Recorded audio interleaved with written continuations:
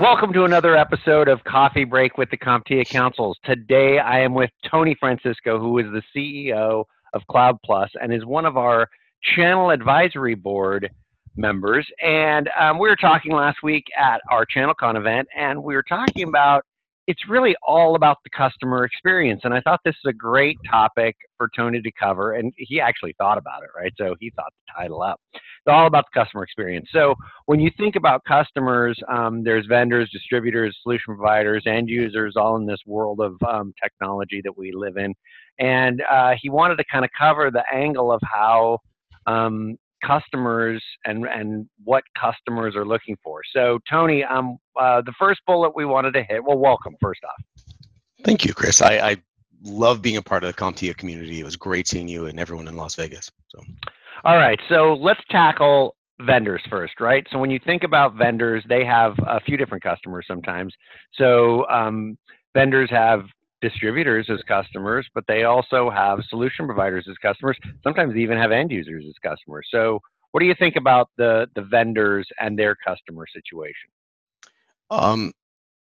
Well, first going back to the original part about me thinking this up, I don't think there's anyone out there that has not thought about the customer experience, and maybe there's a moment of clarity.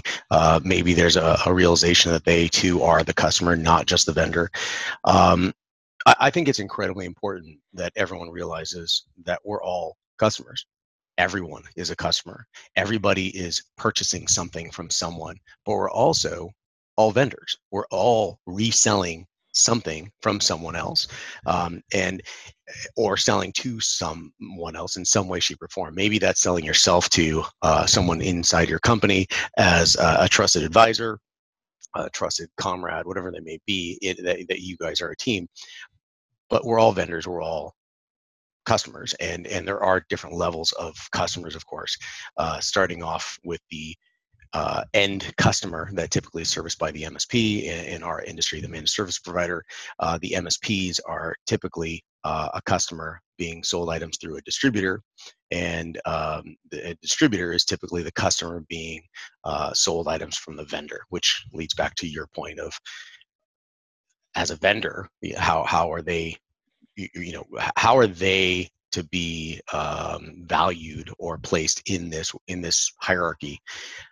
And frankly, it kind of stinks. They're selling everything to everyone. So they're the end. The ball ends with them. But they're also buying things from other people and to make something that's of merit to resell to their distributors, to the MSPs, and with the advent of software as a service, directly to the end customer. So I would actually, believe it or not, start with the other side to make it easier, the end customer, because that's where everything's going. Software in the past was typically sold in the IT industry, and now software is purchased. You can pick up your cell phone and buy an application, and now you, as a customer and end user, you can go directly to a company and purchase an enterprise class email system just by clicking a button. Who would have thought that was possible, 10 years ago, 20 years ago? Now it's commonplace. So the end customer, their experience, that's where your vision has to be, because if you can understand what that end customer is going to see and experience, it plays itself very nicely in all the other roles. Hopefully that answers part of the question. So when you think about the customer experience, right, and the title of this is really, it's all about the customer experience. I think that when you talk about that end user and how much they've changed over the last 5-7 years or so, they've gotten so much smarter. So, when you think about how, as a vendor or solution provider, distributor, you have to tailor your path and your process to that experience. What are your thoughts on that, right? Since it's become so easy for an end user to buy something. Good rule of thumb is, if your customer doesn't have a way to procure your item, your service, to manage that item or service, to pay for that item and service on a monthly basis, if it's actually a service, and to get support for that item or service, if you don't have a singular, autonomous location that they can access at any time to do all of those items, you're behind the times. and that's where everything is going. The problem with that is we're all anchored with history, and that history makes it more difficult based on the current or the previous way that we're doing things, transitioning to what we're currently doing. And of course, moving forward to where things are going. The end user experience should be, and I don't know how appropriate this is, but I like to build things. I call it drunk adult proof. There's going to be somebody on a Friday night, and they're just going to be, having a drink, and how easy is it for them to click on something and mess something up? How difficult will it be for them to purchase something new, to upgrade that, to manage it, to change the licensing, to maybe think a little bit ahead without getting into the weeds and, more importantly, messing things up? How easy is that process going to be? And if you can make that Apple simple, like iPad simple. I mean, any 2-year-old can pick up an iPad and instantaneously understand how it works and how to operate it. We've all seen that happen. If you can make it that simple and play into the enterprise class offering, you have won, in my opinion. Well, and it's interesting because, I think that was the value of distribution. And we always talk about what's the value of distribution, right?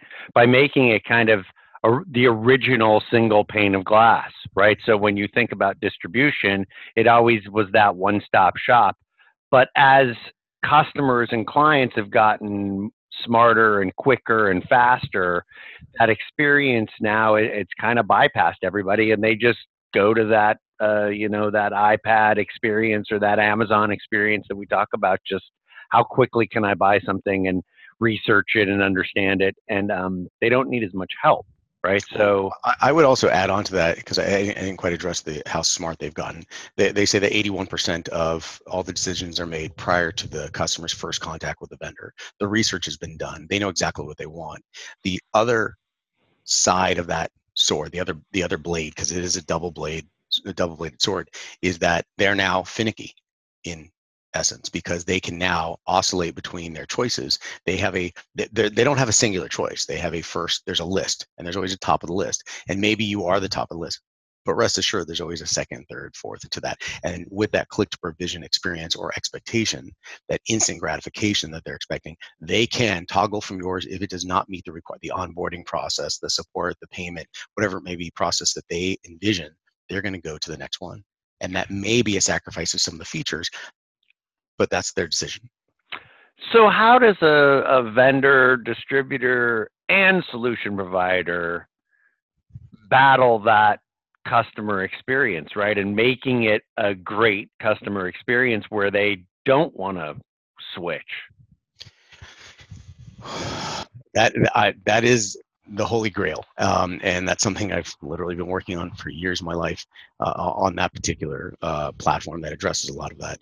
Like I said, the starting point is clearly a singular location to procure, manage, get support, and pay for whatever is being purchased. If you do not have that singular point, if you do not have a one username and password, because adding another vendor puts the customer into a vendor management position, but that also gets into a multiple user management position, because as easy as it is to procure one service, an enterprise class email system on one side, and then an enterprise class data backup service on the other side, you now have doubled the amount of users and passwords that you have to manage, which means that if you implement an endpoint protection, now you've not just tripled, it's now you're moving into the exponential rate of understanding you're managing you've tripled the amount of users, and it's not a 1 + 1 = 2 scenario. It's a 1 + 1 = now 3, 4, 5, as you add more vendors. So decreasing the operational underpinnings, the one username and password, is critical if you're offering services. The ability to have an autonomous support system, or an extremely responsive support system, because people will have questions after hours, that they can get addressed and immediately resolve a situation. The ability to have, if they in turn are using this product or service to resell to others, the ability to have not just reseller facing material, but customer facing material. So now if a distributor or a vendor is selling to an MSP, here are the great things that you can do for your customers, but that doesn't do anything for the MSP talking to their customers. So here are the great things it does for you. And that translation, getting rid of that, it makes it frictionless. Getting rid of that friction between the MSP and the customer is just making it that much easier. So it's a good starting point. So one final thought. So, when you think about customers of today, we often think of them as so educated, so aware. They, like you said, they know what they want, or they're pretty sure of what they want before they even, decide to buy, right? Is the fact of salespeople and customer service moving away? I'd argue that places like Nordstrom, still have a handle on the fact that they can service people and recommend things and take people through a sales process. Is that all going away, or is it just everybody's kind of changing and deciding when they want help or when they don't want help? I'm going to use an example, and ironically, it's self-defeating in part of the example, because you would argue that the Amazon marketplace has zero customer service. That being said, there's more customer service at Best Buy. There's the argument that it could be killed, depending on your experience at Best Buy. But I've had very good experience at Best Buy, but I've also had no one help me for 15 minutes.